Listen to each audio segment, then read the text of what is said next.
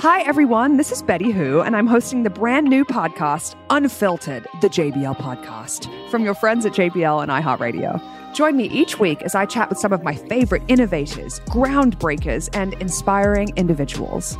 Together, we'll learn about every twist and turn and door slammed in their face that led them to being some of the world's finest creatives and disruptors. Listen to Unfiltered, the JBL podcast, on the iHeartRadio app or wherever you get your podcasts.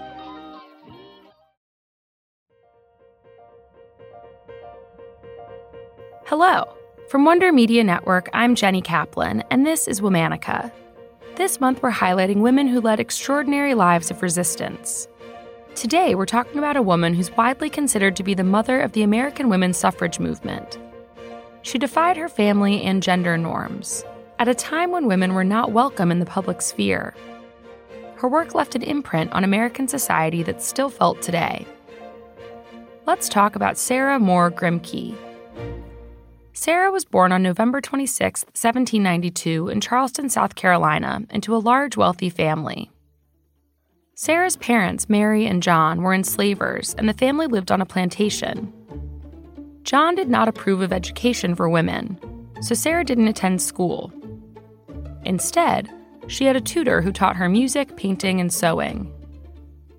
Her brother Thomas, on the other hand, received an excellent education and went on to attend Yale College. Sarah was an eager and avid learner and took advantage of her brother's elite education. Thomas taught her Greek, Latin, math, and geography. Sarah's family attended the Episcopalian Church, and on Sundays, the older girls taught classes to enslaved children. But all the classes were oral. At the time, it was illegal for any person of color to learn to read. Sarah didn't accept that, and she secretly taught her own maid in the evenings. They would turn out the lights and lie on their stomachs in front of the fire, poring over spelling books. When Sarah was in her mid-20s, she traveled to Philadelphia with her father, who was gravely ill. They were there to visit a doctor and stayed at a Quaker boarding house.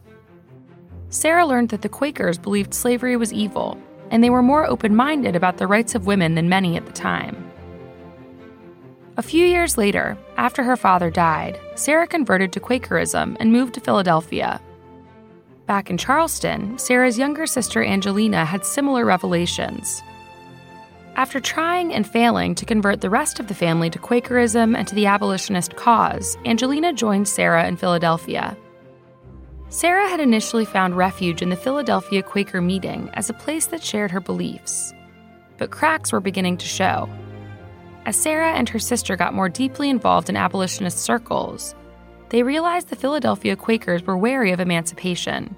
The Quakers also didn't fully approve of women speaking in public.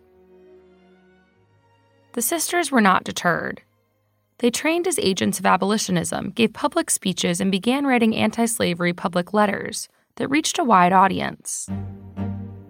These letters did not go over well in their home state of South Carolina. Postmasters burned the booklets containing the letters, and Sarah and Angelina were warned that they would be under arrest were they to return to Charleston. Sarah was also actively campaigning for women's rights. In her most famous published work, titled Letters on the Equality of the Sexes and the Condition of Women, she wrote the words that were famously quoted by former Supreme Court Justice Ruth Bader Ginsburg. "But I ask no favors for my sex. I surrender not our claim to equality. All I ask of our brethren is that they will take their feet from off our necks and permit us to stand upright." In 1865, Congress passed the 13th Amendment outlawing slavery in the United States. The right for women to vote was still decades to come. Towards the end of her life, Sarah remained actively involved as an officer in the Massachusetts Women's Suffrage Association. In 1870, almost 40 years before it was legal to do so, Sarah and a group of women in Hyde Park, Boston, braved a snowstorm to vote in a local election. Their votes were not counted, but the action inspired young women to continue the fight. Sarah died in Boston on December 23, 1873.